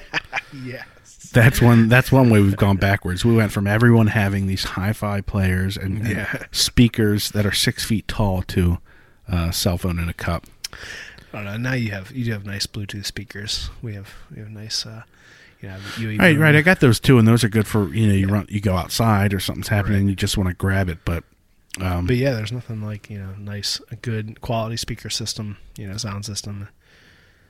Yeah. I like. I think I really like turning good music up. It's like, it's probably going to damage my ears a little bit, but I don't do it all the time. But when there's a good song, there's nothing like just blaring it. It's like it's cranking. You feel the bass. You just feel like you're part of that moment. Well, that's the thing. I mean, rock and roll, it's like meant to be played loud. We all listen to it. So like you turn on a classic rock station, it doesn't hit you the same way. Right. Like if you're listening to Boston or something, it just seems like kind of a classic rock station thing. Right. Yeah. But then you get it home on a record and you crank it up. Like, this is amazing. This is how it's supposed to. This is what it's supposed to be like. It's an electric guitar and a drum kit. Yeah. Right. They are loud. That's what they do. So you have to listen to it loud. Yeah. I have two more comments here. I want to read them both just because it's nice that people were commenting. Let's see. So the most recent one I got was from Kevin Crooks 926, and he says, "Have a set of my great grandfather's timber framing chisels that were made in 1850s. He was a bridge builder." And that's super cool. There's something, timber framing chisels are wide chisels made with a lot of steel, designed to cut big, timber notches and things back before there were, metal connections and things. I mean, I guess there would have been metal connections, but, you're building bridges and things with just wood, wooden joints, wooden pegs. Everything's coming together really tight. So I think that's really cool. That's one of those things that I'd like to get. I do have again, as I was kind of pulling through all my old tools, there are probably 4 or 5 times as many old tools as I put on that table that I have in the shop that could have gone on that table. One of them is this nice wide, maybe 1.5 inch chisel that I have that I picked up. And then I also have 6 or 7, 8, probably not, maybe more than that, maybe double that, 15 or 20 old chisels that I have in various conditions that are all wood chisels that I would love to put some time and effort into, but I think that's cool. And the fact that that's something that was like his father's. I would say, let's see, there was 1, 2, I think two of the things, there's a little square, like a clover square, framing square in that picture, and then there's a little oil can, both things that were my dad's that I've gotten from him. So, things that have been passed down. I also have a ball peen hammer that I use occasionally that was, I think, his grandfather's. I got that a long time ago. This was like really back before I was doing a lot of making stuff on my own, maybe when I was in college and just starting to get into kind of making things. And we all have always been kind of makers and doers and stuff, but I remember at some point he gave that to me, but I still have that, which is cool. So there's definitely that's something really nice too, that there's a family history that can go along with old tools that you can pass down, and something that I could pass down to my daughter and she could pass down to her children. It's like potentially could last forever if you take care of them. All our dad's tools are going to be in the Dustin household for years and years. But also that's just something of Dustin showing interest in that. Right. I mean, we all have interest in that, but I think any person who has a bunch of one thing or they love when you show interest in what they are interested in. Right. So then of course they will give you something. Right. Anytime someone's like, "Oh man, you have that and you got that. Oh, that's great." And you go, "Yeah, this is great, right?" Right? Yeah. Here, you want that? No, take it. I've got 3 of them. Right. Take it. This one's great. You'll love it. And they go, "Oh, really?" Then you're like, so you're just doing that a little bit more when you go into Dad's shop. Right. Yeah. Oh, this is so cool. I'm Yeah, I'm just pushing through things to try to find the volleyball so we can play the kick game. Yes. And I'm like looking around, like, oh, cool, look at that little square. I mean, I think I talked to him about that little square multiple times because it's just been in his tool belt. Like, that's where it lives. It was in his tool belt for years and years, and I've noticed it. It's a nice little one, and I've been looking for a similar one to it. This is one that's only maybe 5 inches across the metal edge, and then 3 inches on the wood handle. So it's a small square. It's really like, I mean, you can cut, you can draw square lines across 2x4s perfectly with it, but it's just a great little square. And, it's one of those older ones with like maybe a rosewood handle, and it's got the brass clover on it to hold it together. Yeah, we've got some nice close-ups of that. Yeah. And I'll say our dad's a lot less precious about his things. Oh, absolutely. Yeah. He's always like, take it. Or I don't know, whatever. Go ahead. Right. Like the same thing with that record collection he had. Yeah. He gave some to Dustin. You had some or something, but then I remember saying, look, this is when I was going away to school. Save this box for me. Like, I remember I had picked out like a certain amount. And then he just threw them away or got rid of them because they were in the way. But it was like, it was like 20 of the greatest albums you can think of, whatever classic rock albums you'd want to have, Led Zeppelin, Beatles, Stones, all that stuff was just, I don't know. I threw it away. It was just like, no. Yeah, I know. Creed and then I had to go find them all. That's one of the things you have. And then once you find them all, then you have to find a better, cleaner version on vinyl. Right. Because it's like you find that one album you're looking for, and it's beat to hell, but you found it, so you buy it for $3. Now I'm going back. Now I'm going back and trying to get all the classics in better condition, so they're a little bit cleaner, but. You know what you need to do? You need to start showing interest in fishing and everything. Our dad is the most avid fisherman that I've ever met in my life. I think Drew's probably gotten stuff from him. Yeah, right. Exactly. Drew's probably the more interested angler in the family.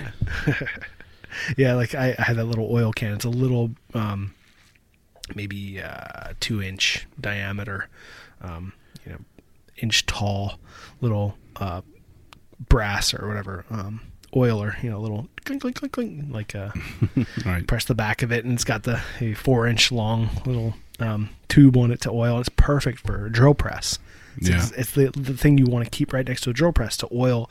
Put a little bit of like cutting fluid on it, So I asked him about that one day. That was like, it was just in the shop. I was like, oh, that's great. I've been looking for something like that. And he was like, go ahead and take it. He's like, you'll probably use it more than I will, which is 100% true. I've used it probably 20 times since he's given it to me.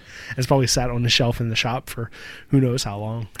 Well, there you go. You get that, and I get pretty much all his video gear and lights. Right, exactly. Yeah. So I always, anything, I'm like, oh, you have one of those? You got this? Yeah, I got a bunch of gels. I got this. I got a light box. You want this soft box? This is nice. I got these old microphones. I mean, when I had the band, we recorded all of our album on old mics that he had that were just solid. And he had 7 of them. And we did the whole record. That's the thing too. Yeah, our dad does have, he kind of has a bunch of interests like we have. He's always been into kind of making his own stuff, like building things, more construction scale. But now is getting a little older. He is getting a little bit more into like furniture type things. But then he's like also in production and film, which is what you followed behind him with, so like the whole production mindset and video and film and doing that type of thing, which he was always really good at as well. Right. I remember coming back from school, and then it's one of those things you connect with your parents or someone like that. Yeah. You have that connection right away, and you can start using the lingo with them and talking about things, and you just know when you say like, Dad, why would they do this? We're both watching a sports game, and we see something happen, and we both look at each other because we know a director somewhere screaming at someone, cussing at someone. No one noticed it, but we're like, yeah, that guy's going crazy right now. Any more off Instagram? Yeah, one more. and I say this one to last just because this is from one of our subscribers on YouTube, as well as someone who follows me on Instagram, is Mr. Mike Makes. And so Mr. Mike Makes has been following us for a long time and is also a subscriber. And he says, you can definitely tell when you compare, say, a poly handle, for example, with a wooden one. So like a plastic handle. Right. There's just something about wood that draws us like a magnet. It's almost like the warmth and the life of the timber once held becomes an extension of yourself, which is what a good hand tool should be, really. Interesting topic. I'll listen out for the podcast. So I think, he's hitting on a key element, and that's one of those things that that I also talked about a little earlier with like older screwdrivers. There's wooden handle screwdrivers, that vintage wooden handle screwdrivers that I'm interested in. And then there's vintage plastic handle screwdrivers that could be just as old, but there's just not, it doesn't have the same thing. There's something about wood. And not all of the old tools that I posted in the picture were wood. I mean, I have center punches and an awl, and I have a chisel that's from the Baltimore, Iron Company, and like a pipe wrench, and there are several things there that are metal, just all metal, but most of the things in that picture I think have some wood on them.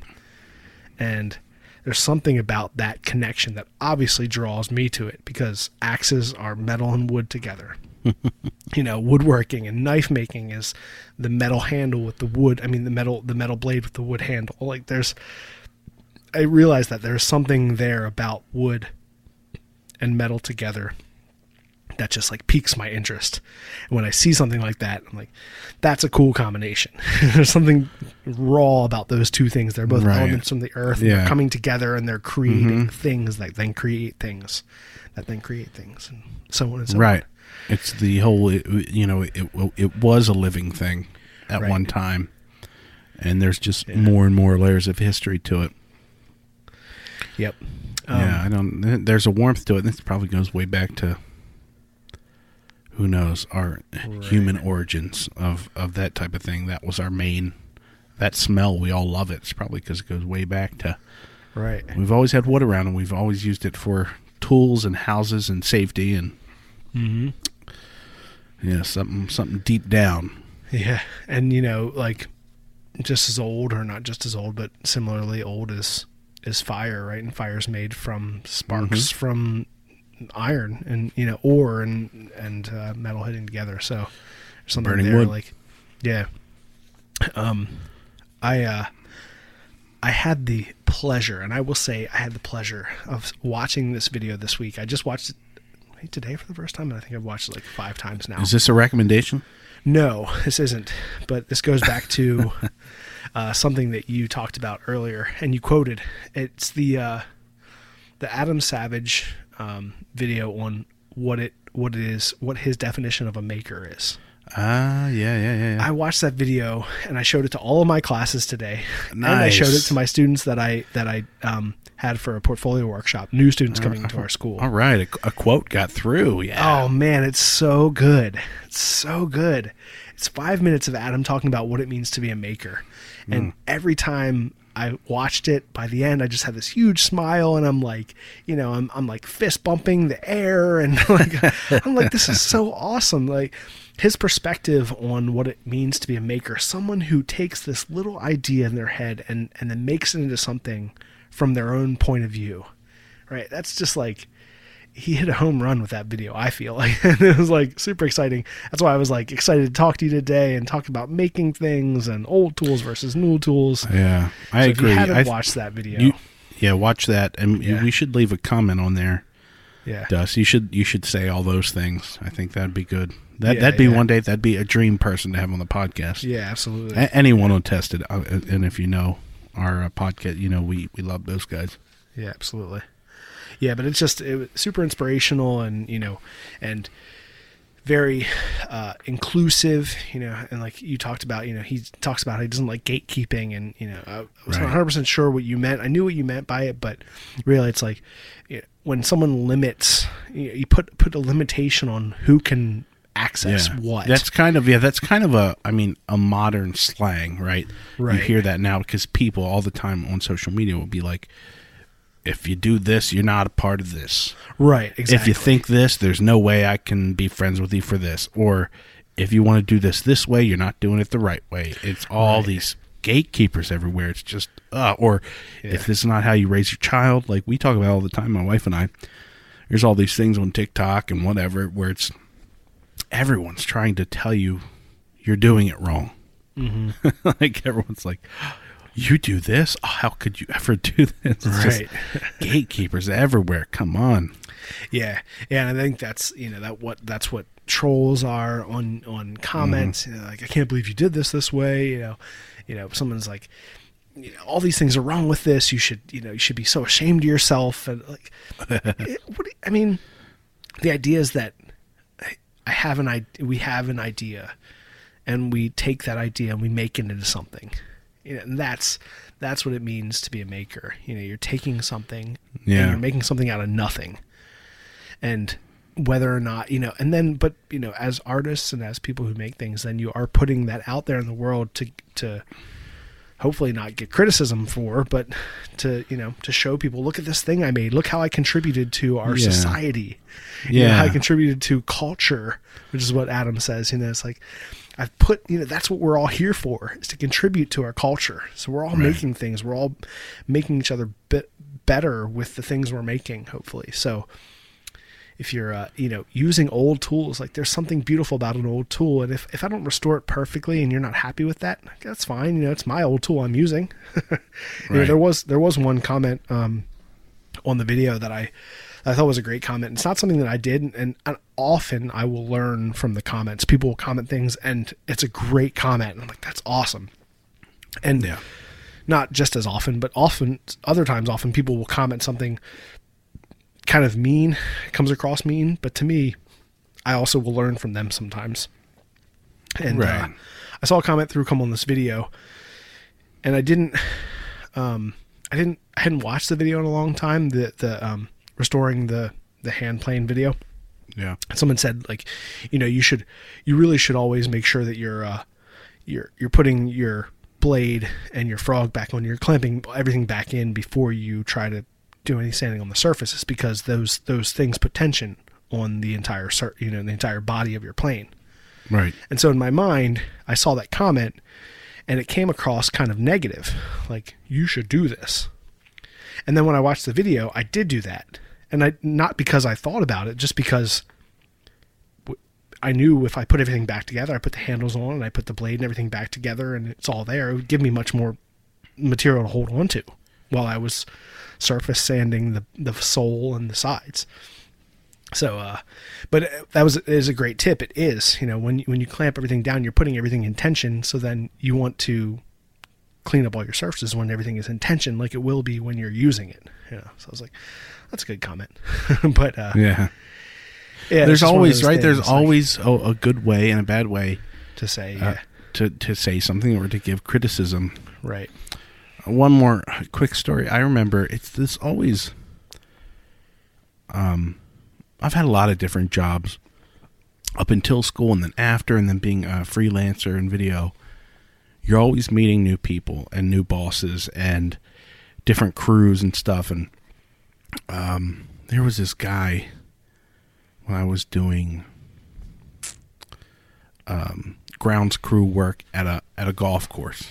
This was before college. Yep. And he was just such a jerk. He would teach you things, but he always had a negative way of doing it, which made me not want to learn from him at all. He's one of those people who would say, they won't like tell you the thing, like, hey, if you're going to do this, just make sure you do this, and it makes it so much easier. Something like that. You go, oh, cool, thanks. He'd bring you over and be like, look at this. I go, yeah. He's like, what's wrong here? What's the problem here? Tell me.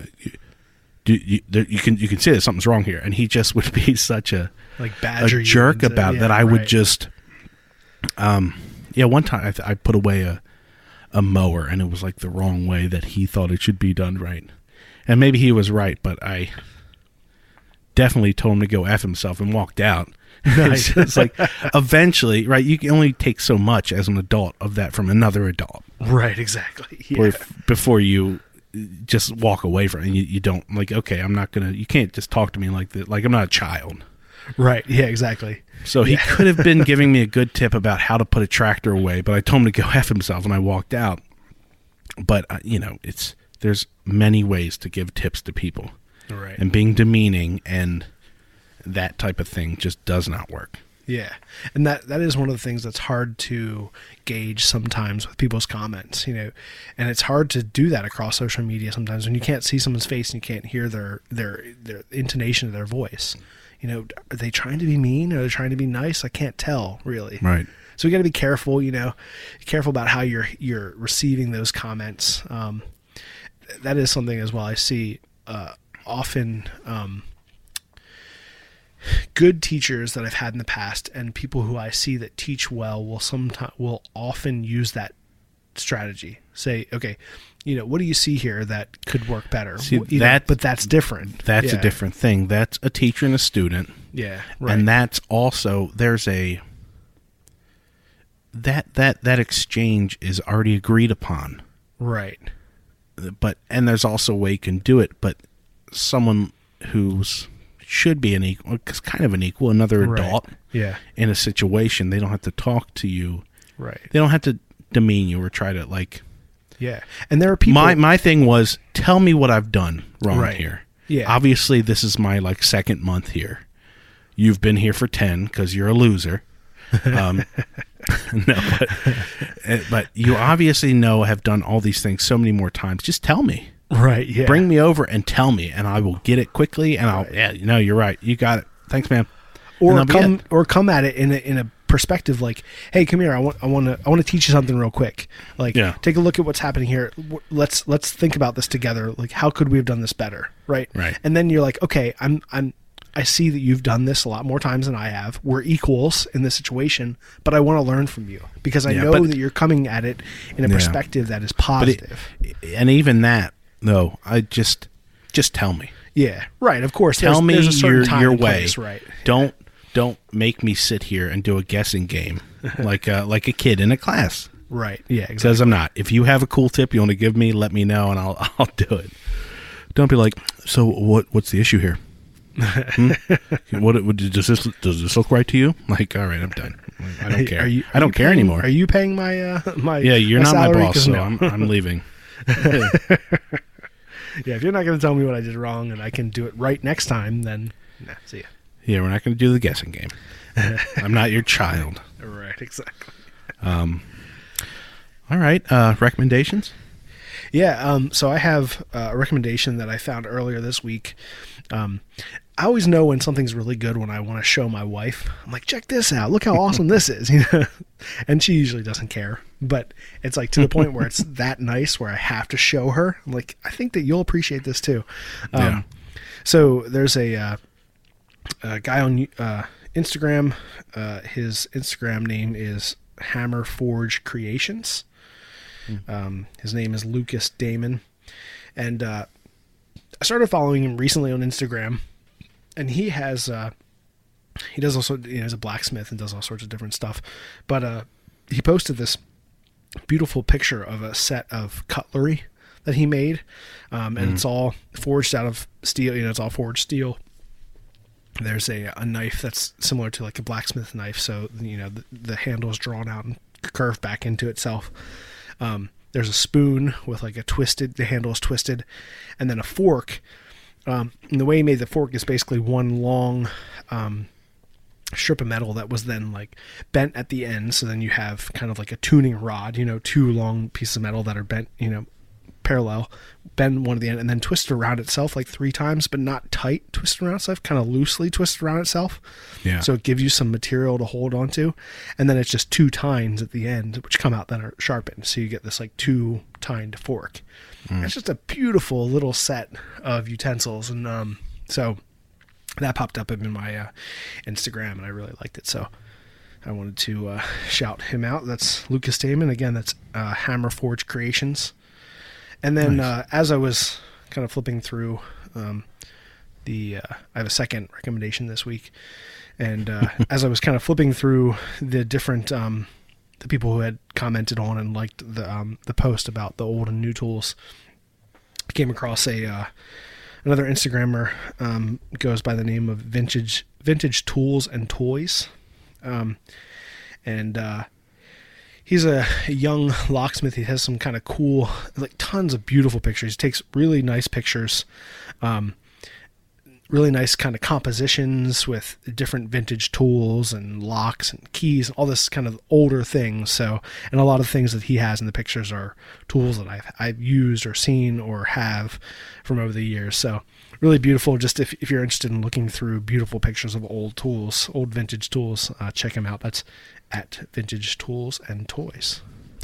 Nice. I think we need to invest in, or I guess I'll say a newer iPhone for their amazing cameras. I mean, your shots are good, but man, 5. The new iPhones, man, the pictures they take. Well, I'll just say any phone in the last 3 years. Right. Yeah. Like the pictures they take are gorgeous. Yeah, mine's definitely it's coming up on its the end of its life, so probably won't be too much longer. Nice. Okay, mine is The Meat Eater Guide to Wilderness Skills and Survival by Stephen Ranella. I've shouted them out before. They don't need our help, once again. But I got this for Christmas. I asked for it. On their podcast, the Meat Eater podcast, they had talked over, and they just talk about what they're doing. And they had been talking about putting this book together, and all the hunters and guides and all the people they have constantly around them talking to the best. Right. They compiled it into a kind of a straightforward survival thing. Like there's a lot of survival things out there that are entertainment, like zombies, or if you get attacked by a cougar, or if like the worst things. But as he goes over in the book, it's people getting hurt by their own fires, right. and hurting themselves with their own tools, or spraining an ankle, or it's a lot of small things. That's where the deaths come from. People taking selfies. There's been more photo-related deaths over the last 10 years than like anything else in the wilderness. So he goes kind of a non-bullshit way, but he also does it. Stephen Ranella is a great writer, and there's minimal bullshit to it, right? But he writes it in a really nice way. And I'm not all the way done it, but it's just a really great book, and it's I think it came out last month, so it's a nice. really cool, and it's got what to pack and where, the classics, your food, right. The main things you'll probably get sick by, shelter, warmth, all that stuff, but from people who actually go out for 10 days at a time and hunt. I mean, hunters are the best to know. They can only bring so much. Right. Because they know they have to pack the animal out and get back to where they can't have a lot of gear. Right. But he's got, early on, I wanted to do a little quiz with you, Dust. All right. 10 useful knots. Ooh. Nice. How many of his 10 useful knots are there? I'll say Meat Eater. It's a kind of a group effort there. Can you name? Okay. Or what would you think? Well, bowl and knot will be on there. Yep, that's, yep. I would say, let's see. I'm trying to think of like names. I don't know if they have what's called the trucker hitch. I don't know if that's on there, but that's an indispensable kind of tensioning knot that I use. Yep, trucker's hitch is in there. Okay. There's probably the I don't know if it's called like the Canadian jam knot or like a jam knot. I think that's what's called, something like that. It's basically like two loops.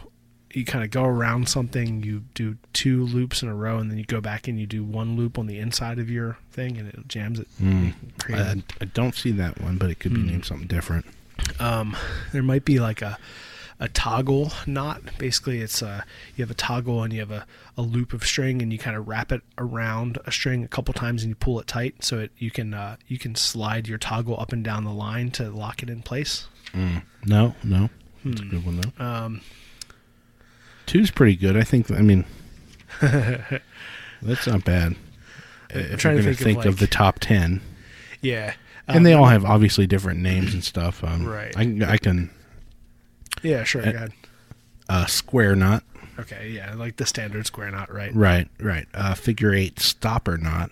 Okay. Yeah. So that's like just for the end of something. Spin 2, and then it goes back through itself, right? It's not just a straight square knot, but it's like a double twist and through. Yep. Right.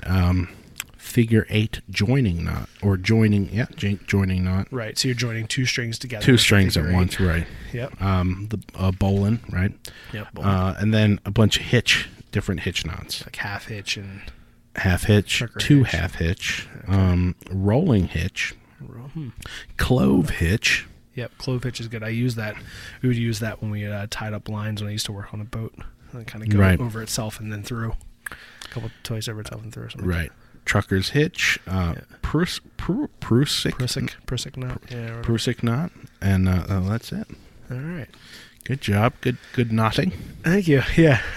Yeah. I love knots. I mean, the one I use more often than anything else is the bowline knot as a sailor, and then once I learned it in sailing, I use it for everything because it's a knot that you can tie and you can pull as much pressure as you want on it, and then it comes undone really easily. Yeah. Point, but yeah. But yeah, a few knots that I use regularly. I've been enjoying this one a lot. I think that's awesome. What's the foreword? It's kind of funny. Let me see real quick. Where is it? Right in front. Oh, the surprising danger of s'mores. That's his foreword. He basically discussing that all these silly things that you don't think of. That's how you get hurt. Right. And he talks about how he had flung something off, a burning hot s'more, with his brother, and it gave him whatever degree burns, and it ruins the whole weekend, and you got to hike out for stupid stuff like that. Right, exactly. Yeah. Yeah, that's what I say for like survival. It's like the mistakes that you make, the silly mistakes that end up causing you the most damage. Right. Not thinking about something or just trying to walk across something you shouldn't, or everything is, and the funny thing, not funny, I guess, it's when you're out in nature, everything's a little bit off. So when you're cooking, it's not, you have all your stuff, but it's not totally comfortable, right? Right. You're kind of like hunched down, with a really sharp knife and a pot kind of hanging on something, or sitting kind of on the logs. Everything's just 10% off to where you can really slip up somewhere. Right, yeah. And then I think, the other thing that is a universal understanding is that people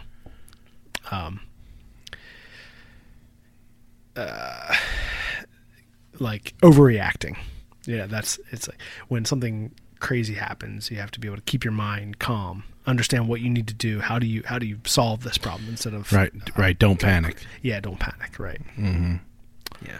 Yeah, that's number one. Just figure it out.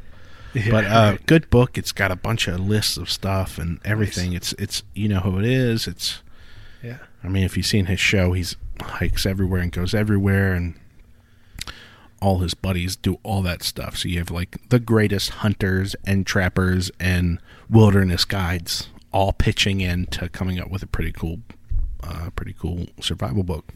Nice. Right on. And I think that he named it Wilderness Skills and Survival. So skills first. It's not, so it's more of you're learning skills. And I think in the foreword he also says how it's not to make you paranoid or scared. It's to make you not so nervous. Right. Yeah. Give you the tools to be able to be comfortable. Yeah. Right. Right on. Cool. Right on. Awesome. All right. Well, we are had a nice long conversation. I will end with something real quick. So last week, after we recorded, I pulled up Instagram, or maybe Instagram, yeah, and I saw that Whiskey River was doing a live stream with J.C. Messer, who's a leather worker. And Whiskey River is going to be doing these like kind of Thirsty Thursdays live streams more often with different people, different makers and things. So I popped on and I'm kind of chatting with different people in the chat group and stuff. And there were all these different makers that I've been following who turns out that they also follow us and me. And like JC Messer sent me a message afterward. He was like, thanks for hanging out. Like, I love your channel. And like Evans Designs, who does engraving, and he did like this beautiful engraving on one of Liam Hoffman's axes. Like, I told him I thought it was really awesome. He got kicked off the live stream, so he sent me a message. It was like, hey, I really appreciate your comment. Like, I love your guys' channel. And it was really cool to like realize that we are a part of this kind of bigger community of makers, that, you know, the more and more we do, the more we interact and the more we put out things out there. And this is what I would encourage everyone to, like, interact with the people that you love. Because more often than not, if you're putting stuff out there, they've probably already found you and like the stuff that you're doing too.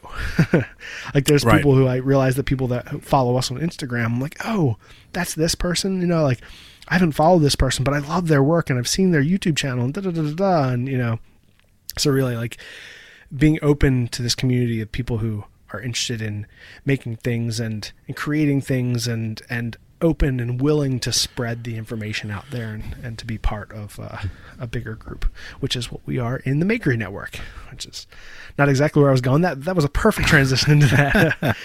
The Makery Network is an awesome network of podcasts of other, you know, makers and people who are passionate about making things and passionate about chatting about it and putting more information out there in the world. Not gatekeeping, you know, giving people the ability to do better and make better things and be a contributing member to our culture. So you guys can find us there, the Makery Network. You can find us on all of your podcasting platforms. You can find us on YouTube, The Art of Craftsmanship, and you can follow us on Instagram at The Art of Craftsmanship.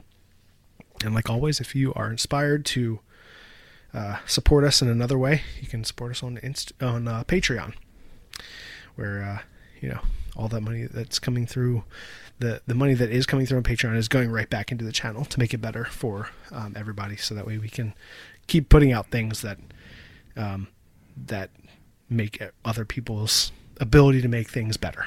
That's the goal. We all that money, just we sit on it until there's a nice little chunk, then we buy something for the channel.